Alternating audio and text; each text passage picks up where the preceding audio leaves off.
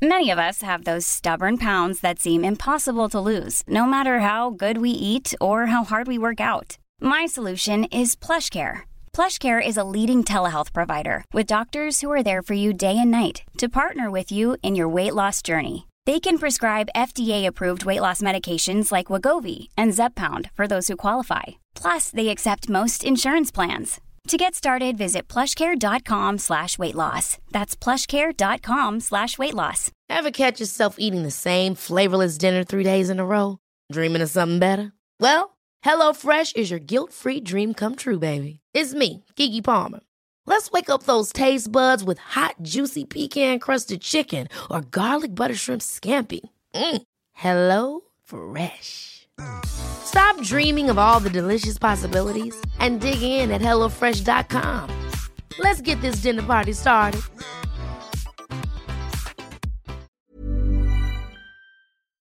Hey everyone, how you doing? This is Chloe Brotheridge here, the author of The Anxiety Solution. I'm a hypnotherapist and I am the host of this podcast, the Calmer You podcast. Welcome. How are you today? I hope you're doing well. So I have got probably one of my favourite guests that I have interviewed, meaning that she was one of the people that I enjoyed speaking to the most. I've enjoyed speaking to everyone, but I particularly enjoyed speaking to Jayne Hardy. We actually have some weird things in common that we found out when we were talking on the phone. And she is the author of The Self-Care Project, a book that I really enjoyed. It's all about how to let go of frazzle and make time for you. Doesn't that sound good? She's also the founder of blurtitout.org, which is a social enterprise all about helping people with depression. And Jayne has suffered from depression herself. She says that she lost most of her 20s to depression and really struggled with taking care of herself during those times. And she shares a lot of the details about her own experiences, and we talk about ways to manage depression, how to support a friend who you might think is depressed or who is depressed, and loads of tips on self-care even if you are super busy, which most people seem to be in this day and age. I'd love it if you could share this podcast with anyone that you think might need it. I think it's a really important one, so why not just send this podcast on to a friend, let them know about it and help us spread the word. So I'm just going to get into the interview with Jayne now. Thanks a lot. So welcome, Jayne. Thank you so much for joining me today. How are you doing? Thank you for having me. I'm doing really well. Thank you. No, I'm doing okay. I'm struggling a little bit with depression at the moment and anxiety, but I'm working on it. So I'm doing okay. Yeah. And I think it's important to acknowledge that we don't always have to say, oh, I'm fine, or everything's great, or oh, I'm just busy, and actually acknowledge if we're not feeling that great to sort of say that. So yeah, thanks for saying that. I think that's why I stumbled. It's so natural to say I'm fine when you're not, and that's why I stumbled just then, because I'm not fine. But then it's, you know, it just feels more kind to the person you're speaking to, or you know, you just have that. I just have that sometimes. I want to hide when I'm not well, so it's easy to sort of say I'm fine and not face up to the fact that I am not fine. So no, that's why I stumbled then, because I'm like, actually I'm saying I'm fine and I'm really well, but I'm not. So I feel, you know, I just caught myself up really and just said, you know, be honest, especially to you, because you understand. Absolutely. Can you tell us about your journey to writing your book and how you got to do what you're doing now, for people that don't necessarily know about your story? So it's been a really, really weird journey, and I didn't really plan a lot of it. Lots of it just happened, you know, synchronicity. So in 2010, I had the idea for Blurt, and that was because I was writing a blog at the time, and it was a beauty blog to try and persuade myself to use beauty products and take care of myself. I was really low, and I just, you know, a tooth had fallen out. I was a mess, and I've always been a bit of a people pleaser. So I was thinking, if I'm telling people I'm going to be using beauty products and looking after myself, then I will. It was just a way of using my personality for me and against me in the same way. And so I started a blog, and it just got a bit boring writing about beauty products all the time. It worked. I started taking better care of myself, but it just got a bit boring. So I started writing about my experience of depression tentatively. And actually those were the posts that people were most interested in. And I realised that actually people are willing to talk about what they're going through. and that actually lots of us are more comfortable doing so online than perhaps face to face. So I wanted to create something surrounding that, and then that's where the idea for Blurt was born. And it's called Blurt because my husband always used to say to me, just blurt it out, we'll work it out. If you can just blurt it out, whatever it is in your head that's not making sense, we'll make sense of it, but we need to get it out so we know what we're dealing with. So that's why it's called Blurt. It's called, the website's Blurt It Out. It started off as just somewhere that I wanted to write blogs about the things we weren't talking about, and also the nuances of depression, rather than it just being about depression, the symptoms, and the bits that are everywhere about depression. I wanted to sort of like get into the nitty gritty of it and some of the common symptoms and things like, people having anxiety surrounding answering the telephone. I remember doing a social media post about that years ago on Facebook, and everyone was like, oh gosh, me too. There's so many of us in the comments all feeling liberated that someone had started that conversation and they could sort of see their struggles in someone else. That's kind of what Blurt was really. It was a way of using my hindsight as other people's foresight, and then encouraging everybody, the community, to do the same. And it's kind of grown from there really. We started talking about self-care a few years ago, before we really didn't really know it was a concept. We didn't know the history of it at all. We just couldn't, we didn't know, we knew that we wanted to write about the fact, taking care of yourself, all of you. So we talked about it, sort of started talking about that on our blog years ago on our website. And then obviously as a concept, it's just grown really quickly. And so writing a book about it felt like the most natural thing to do, because we'd been talking about it for so long, implementing it for so long, and our audience were identifying with it, that we wrote a book about it, which came out last year, which is really exciting and terrifying in the same vein. And it's amazing. It's an amazing book. So helpful. Can you talk about what depression is? Because I'm sure lots of people listening know what depression is, or they have depression, or they know someone with depression. But can you talk about what it is, and maybe a bit about your experience? Yeah, of course. So it's a mental illness.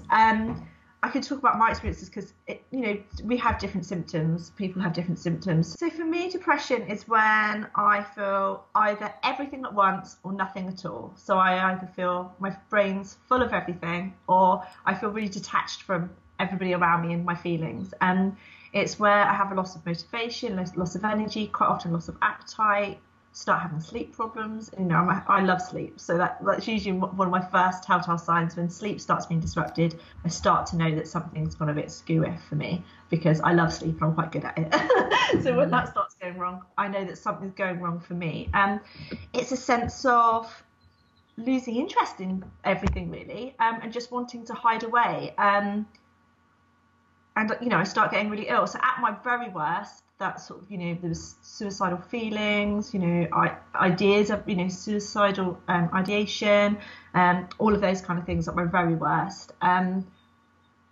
which has happened twice actually, in 2007 and I think it's 2011. I've had, really, really low points with it. And, at times I've lost sort of nearly everything. I've lost friendships, I've lost jobs, I've, lost quite a lot because of depression. And, and I think the worst thing is that you feel like you lose yourself. So yeah, thanks for sharing that experience. You mentioned in your book that you used to suck at self-care. Can you talk about that, and talk a bit about what self-care is and why you sucked it, and why lots of us tend to suck at it at times? So I think my baseline is that I suck at self-care. I think that that's my baseline, and I have to work really hard to remain mindful of self-care, and also, as it's become more habitual, so I'm better at it now. But I think my baseline, when there's a lot of things going on, there's deadlines, there's lots of demands on my time, my baseline is that I suck at self-care. So I have to plan it in. I have to remind myself that I have got like a daily sheet that I fill in for like my work, but it's got all my self-care on there and things like that. So that's part of my working day that I ticked off, that I've meditated, or I've done something else. Yeah, I suck at self-care. I do. It's a work in progress. I'm always working at trying to be better at it. I think lots of people do, because we're not taught to take care of ourselves. We're not really taught to talk about our emotions at school. We're not taught any of that. We're not taught,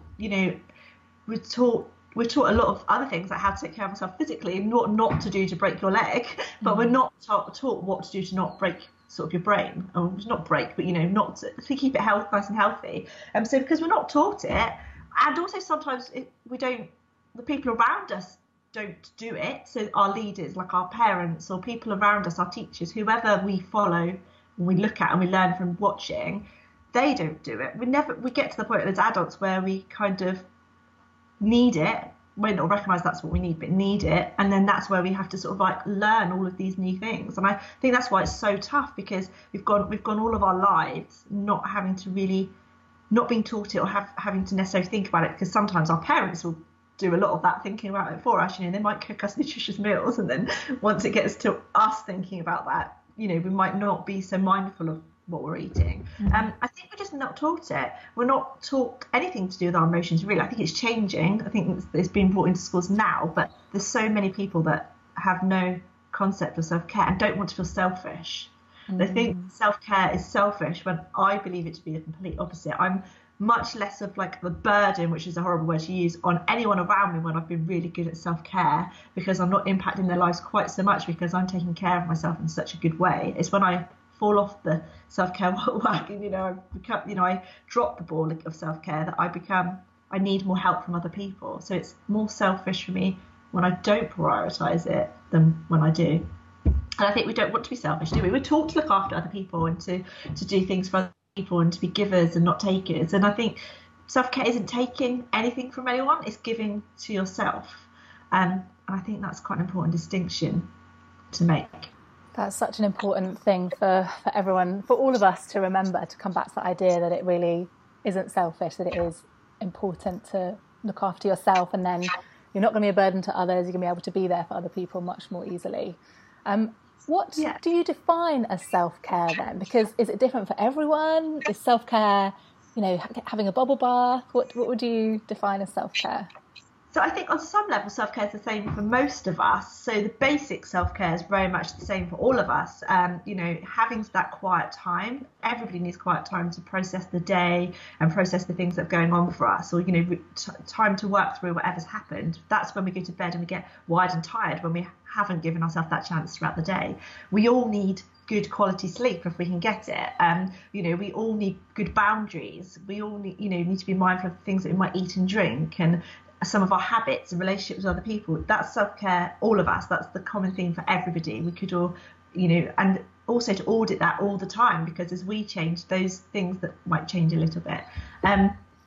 I think then past that, self-care can mean different things to different people, because we're all different. So I'm an introvert and an INFJ, like you. Yay, INFJ crew. So my needs are I need a lot of quiet time. I really, really do. I can get drained, but if I'm sociable, I can enjoy it and love it and really love spending that time with those people. But I have to, the pushback from that is that then I need some quiet time, solitude. That's but an extrovert will be energized and will also refuel in a different way. And I think so. We've all got those basics, but then who we are changes what's past that. And in terms of what self-care is, I think it's the emotional, physical, our mental health. It's taking care of that, taking care of yourself as a whole, all of you. And it's also taking care of where you are now, but also where you want to be. So it's thinking about your actions that you take now, that they will help you to be where you want to be. So, for example, I've reduced my work hours a little bit in the last couple of weeks because I've been feeling really poorly with depression. And that's because I don't want next week or the week after for me to sort of like start hitting rock bottom and not being able to do anything. So I'm taking those little steps to reduce it so that I can still carry on working. So I think, and that's really difficult, isn't it? To sort of like think about where you are now and where you want to be, and make a decision based on balancing those. I think that's quite tough, which is why self-care is so tough. Yeah, and I suppose from what you're saying, it sounds like you need to really listen to yourself and what you need in the moment, and also getting to know yourself and knowing if you're getting to that point of burning out or going into a low period or an anxious period, and really taking some action on that to start to take care of yourself in that time. Yeah, I think absolutely. I think we all have those early warning signals that we ignore. For me, it's always that I have swollen gland, like sore throat. And I used to just work through that, hoping that the sore throat would go away. And actually, no, that sore throat was coming when I was probably a bit run down and I needed to stop and, take stock. And I never used to. And then I used to just keep going, it'd get worse. And then I'd end up really mentally unwell because I hadn't heeded any of those early signs saying, please stop, please slow down. I'd ignored them, pushed them to one side and just carried on.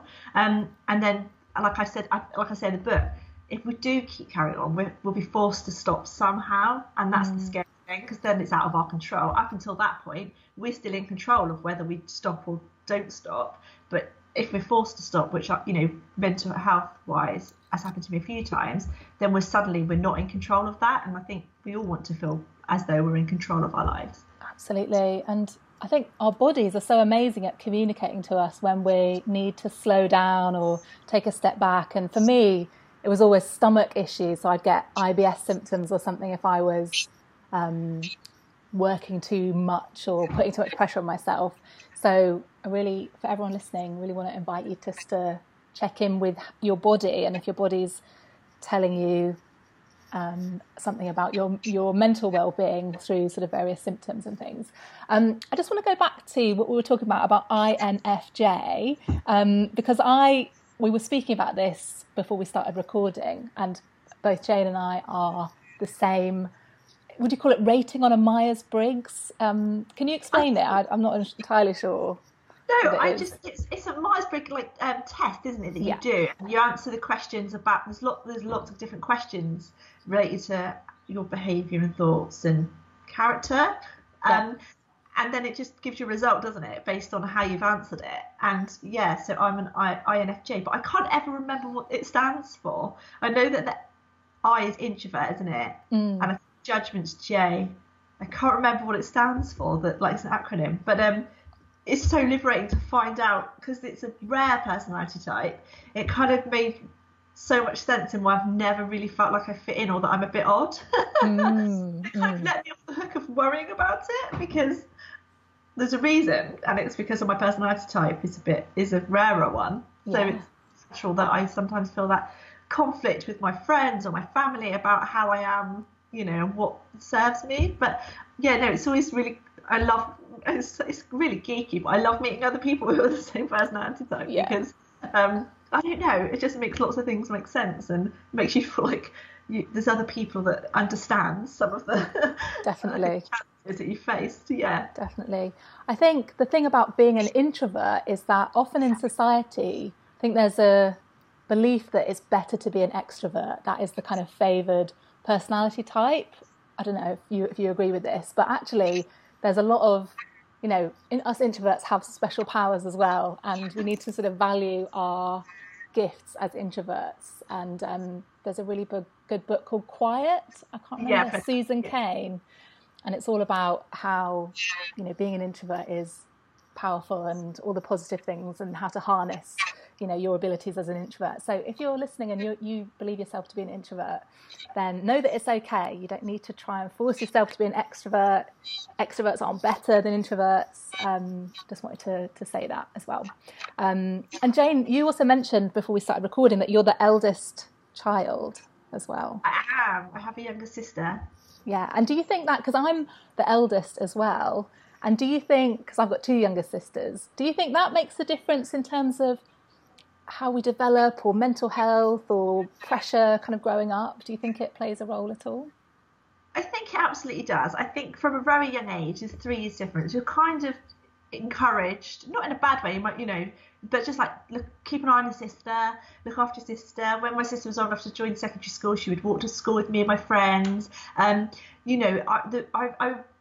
felt like there was somebody else to care for, and not in a bad way. Just I was the older sister, and she would come to me for advice and things, and I think it just makes a difference whether you're it's within the family as well, isn't it? The roles that you play. And I think if you're an older sibling, naturally you're going to have someone that looks to you as much as you've looked to your parents. I don't know, I've always felt like a sense of responsibility that probably nobody else is even aware that I felt.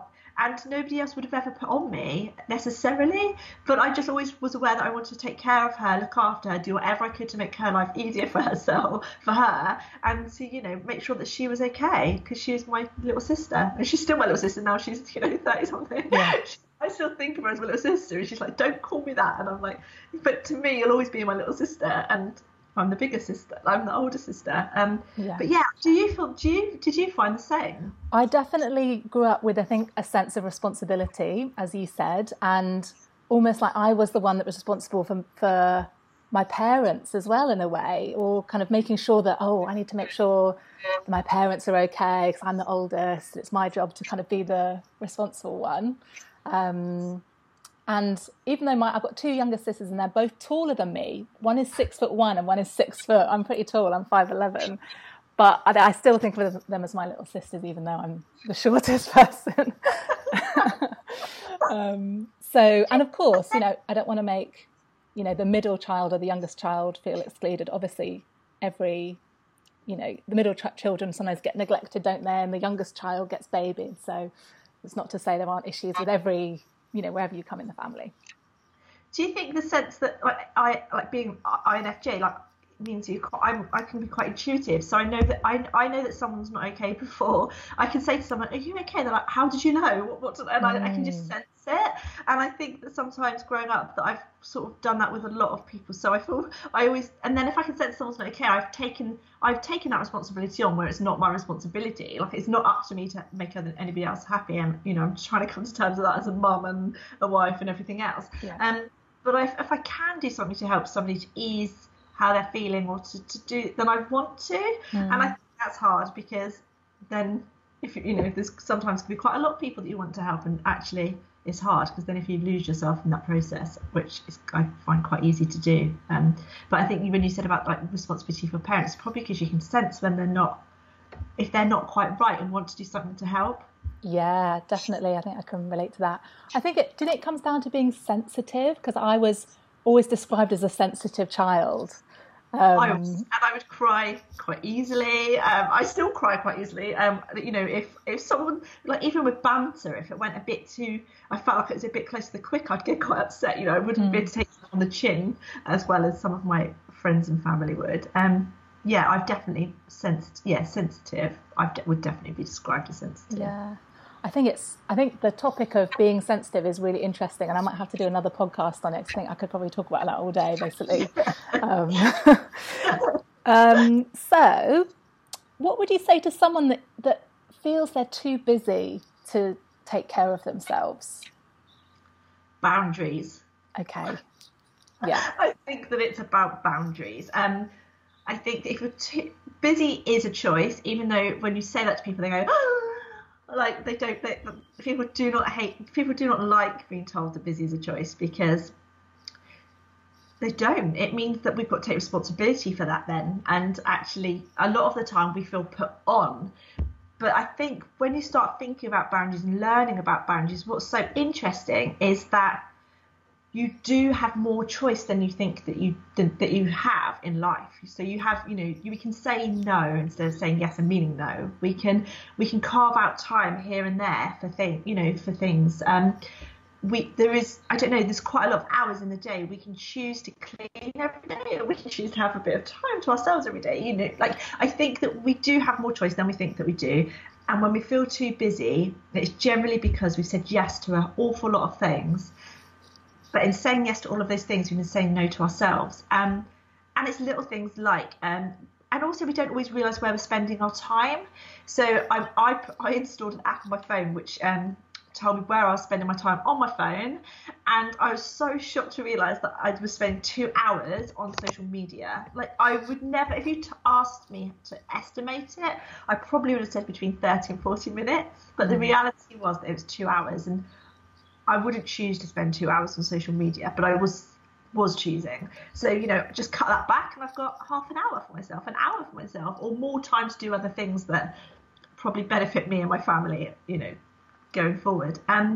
So yeah, I think I think you're allowed to change your mind. So if you said yes to something and then it doesn't feel right, so listening to yourself again, your gut instincts. Like, if you say, when someone asks you a question, that's a yes or no answer, your gut will probably tell you the answer, and it might be different from what comes out of your mouth. So how many times has someone asked us to do something, our stomach's kind of dropped, but we've said yes? Like, you know, and because we feel like we ought to say yes, and it's those shoulds and coulds. So I think it's just getting clear on the why as well. Why we're doing something. Is it to keep somebody else happy? But then would that other person want you to keep them happy if it meant you were compromising your happiness? If they're your friends and loved ones, then they wouldn't want you to. So yeah, for me it's boundaries and getting clear on the why I'm doing something. Is it really, what is the why? Once I get clear on the why, that sometimes helps me to assert a boundary better than I might have done before. And also look at where you might be spending your time. Having clear boundaries between work and home, now that we can have our emails on our phone, it's so easy to sort of like check up all the time on work outside of your designated work hours, and that's a drain mentally on you, that you're sort of, you know, you say, oh, I'm just going to check my emails, but if there's something there that you feel like you deem to be important and urgent, then you're probably going to get distracted and do that in time that, you know, it's about, I think it's all about boundaries for me. For me, it's very much about boundaries and trying to assert them and figure out what they are. And because they change as I change, I think it's quite a complex thing. Yeah, absolutely. So important. And that idea that busy is a choice, I think, as you said, is quite hard for people to hear, because I think often if you are really busy, you feel quite out of control of your life. And if you feel out of control, you don't feel as if you can change anything, and you might feel stuck or in a vicious cycle. But actually kind of stepping back and realising that you do have control over how you spend your time, and starting to make some changes and set those boundaries sounds like such a good idea. Oh my gosh. Also, don't you think that when you're overwhelmed, sometimes that can be quite, you can be frozen by overwhelm, and so it's really hard then to even have the mental headspace to even think about boundaries or think about what you might be able to stop. You know, overwhelm can be quite freezing. You can get frozen by that, and I think then then any decisions you make don't always come from a good place, because you can be quite anxious when you're overwhelmed, and I definitely get to the point where I can't think straight out whatsoever. So I just take myself away and try and force some time out, which feels counterproductive and counterintuitive, but it always helps me then to free up some headspace to try and deal with whatever it is on my plate. And quite often I set my own deadlines, and so if there's a lot on my plate and it feels like I can't manage it, then all I have to do is just move it and change it, or renegotiate the time or postpone something. It's never catastrophic. It's and it feels so, we've all done that thing where we've been overwhelmed, we've made a few changes, tweaked it, and then we feel so free, and you can feel yourself decompress, can't you? And I think that's the feeling we're after, isn't it? That relaxed state. Yeah, absolutely. That's a good feeling for sure. Can you give any tips for people who might be struggling with depression at the moment, or just feeling that their mental health is not in a good place? What could people be doing to help themselves today, for example? So I think it's always a good idea to go to the doctor. Always, if you suspect that you have depression, go to the doctor, because when I first had depression, I went to the doctor, and he tested me for diabetes and for my thyroid, because some of those symptoms are similar to depression, but they're actually physical illnesses. So I think it's always really important just to go and get the right diagnosis, so that you know what you're dealing with. And then I think it's about taking it back to basics with self-care, sort of having a look at sleep. Like, I think sleep's always a good place to start, because I think sleep is definitely one of the things that is affected. And when we sleep, so much magic happens. We repair our brain, lots of things happen that are magic. And I think that medication can affect our sleep. There's lots of aspects of life that, stress, all of those things. So I always, so at the moment, that's one of the things I always, whenever I find myself here, where I'm feeling not well and a bit, I know I'm on a tightrope and I can go either way. I feel like I can go towards health, or, get a little bit worse. I always look at my sleep. My boundaries around protecting my sleep, resting, and it helps me then to feel more prepared to make other changes that I might need to make. But also asking for help. We don't like to ask for help. We don't want to put other people out. We don't want to be a burden. We don't want to look like we're not coping. But if we put the shoe on the other foot, we would hate to think of someone that we loved and care about was struggling and not asking us for help, because we would do anything to help them. So I think it's important to remember that people like to help. We're not usually a burden when we ask someone for help. They like to be helpful and useful and to feel like they're making a difference. So I think overcoming that fear of asking for help is really important, because it's so important to feel supported, and it's important to give other people the opportunity to support us, because if we're unwell, they can sense that something's wrong and they're not always sure the best way to help us, and that can lead to lots of communication problems, and actually can damage those precious relationships, which I know too well. I lost lots of friends because I wouldn't ask for help, wouldn't be open and honest, and they sensed that I was sort of like withdrawing from them, but didn't really know how to bridge that gap, and I wouldn't let them. So they wouldn't have been able to do anything really to do that. I think learn about the illness as well. So depression, there's a lot of resources out there. Learn as much as you can about it, because it's a complex illness. So it's not something as simple as having a sore throat and then that fixing, with medication or just getting better at the time. Sometimes depression is complex, and so the more you know about it, the more you kind of understand yourself where you are at that point. Yeah, amazing. Thank you so much for that.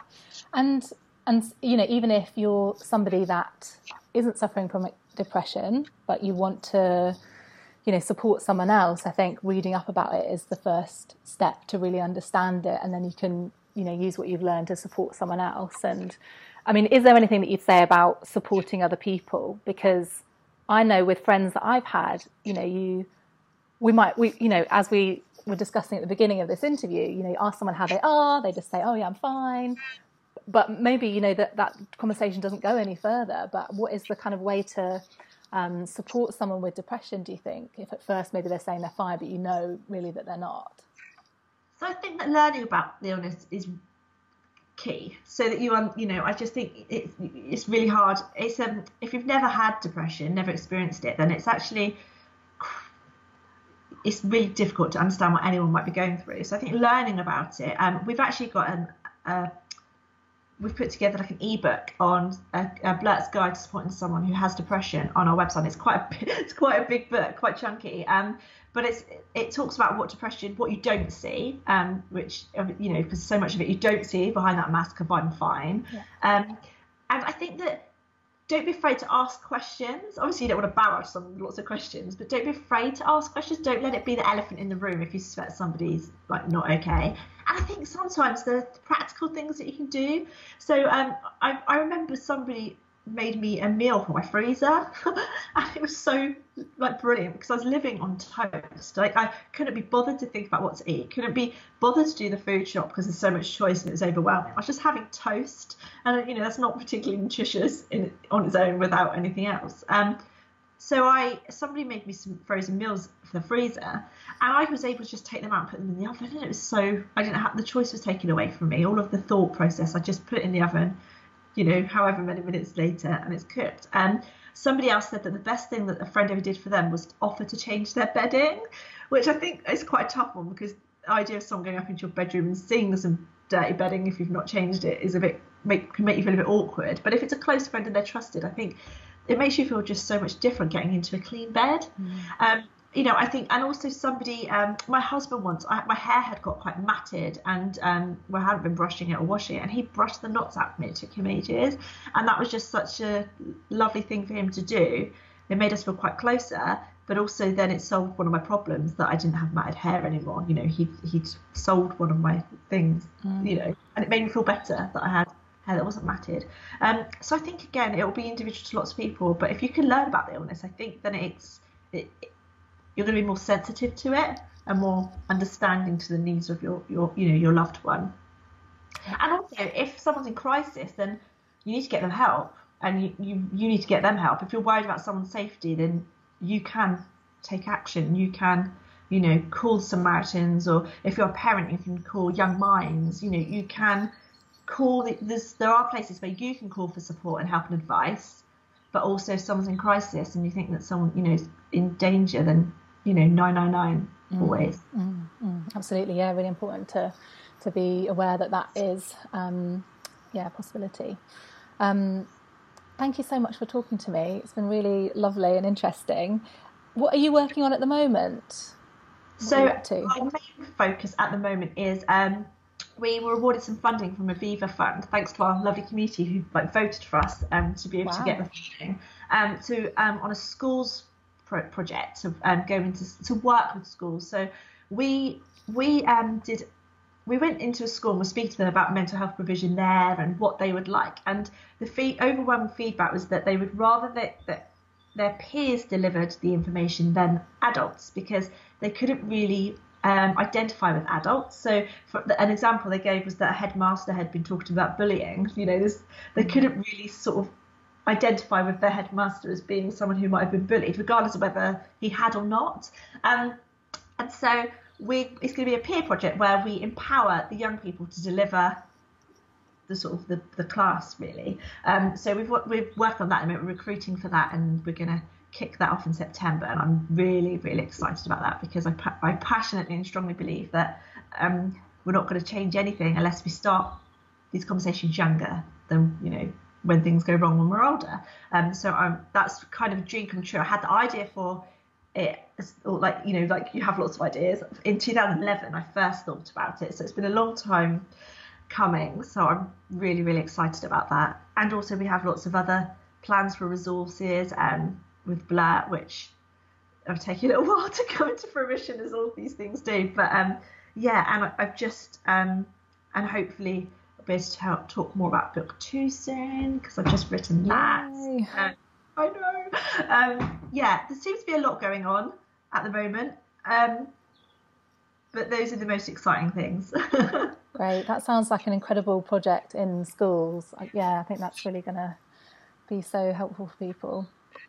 Delivering the information in a accessible way, rather than sort of me going in and delivering sort of a workshop and they might not be able to identify with me. I think empowering people to deliver, young people to deliver it is going to be really interesting. I'm really interested to see what the outcomes will be. Yeah, amazing. And where can people find out about you? Can you tell us what your social media handles are on your website? So mine is Jayne with a Y, Hardy _ on Twitter and Instagram. And then Blurt is different. On Twitter, it's Blurt Alerts. Instagram is the Blurt Foundation, and Facebook is Blurt It Out. But our website's blurtitout.org, and then you can all the links are on there. Great, and I'll put the links in the show notes as well. And where can people find your book? We've got them on the Blurt's website in the shop, and on Amazon, Waterstones, I think most bookshops and libraries. So I think everywhere that sells books has them. I might be wrong, but I think most places have them. Good. Yeah. Trying to think. Yeah, I think they do. And we've got them on Blurt's shop. And also on Blurt's website, we have so there's journal exercises in the book. So if you buy the Kindle book, you don't have obviously access to those paper form, but we have the free PDF worksheets, which people are using in schools and things. So I might send you the link for those, actually, which you might be able to. Yeah. Great, thank you. Well, thank you so much for talking to me, and I'll hopefully speak to you again. Thank you so much. Thanks then.